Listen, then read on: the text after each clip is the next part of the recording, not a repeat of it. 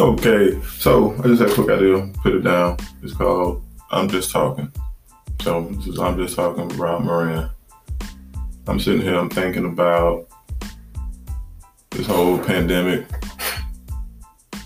and how long it took to get to this stage here in America, and if it was something worse, when it's something worse, how this bitch just gonna fall apart so quickly. One, and then two, I was thinking about this weather that just happened in Texas, how it took 4 days, 4 days of extreme cold for everything to fall, slap apart again. Only 4 days. And from there I went to, what's the best way to do this? Here now, since I'm here, what's the best way to do it? Dip, these are my two options I came up with. Dip, go to a small island somewhere, I don't know, buy some shit way remote. Then one, just get to a point in this to where that whenever what happens will have a minimum effect on you. Minimal effect. Meaning you'll just make so much money, you just get yourself in a position, whatever you gotta do to have on your side, in a position to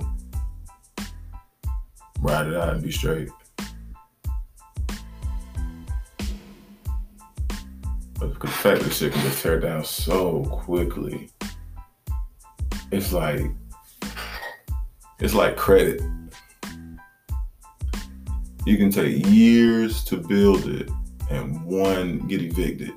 One thing can tear it all down. That's how this shit is. Shit only works when everything is going great. When everything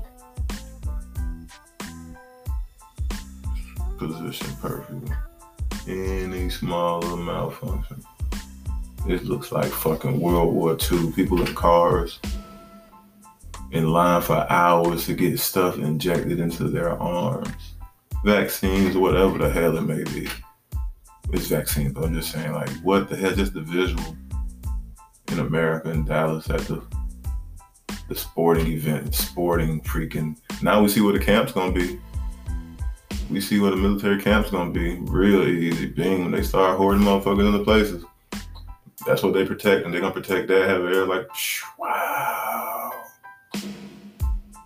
Wow.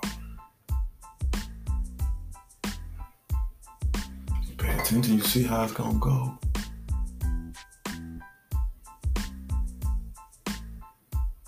The fuck do you do? I guess it better be free than caged.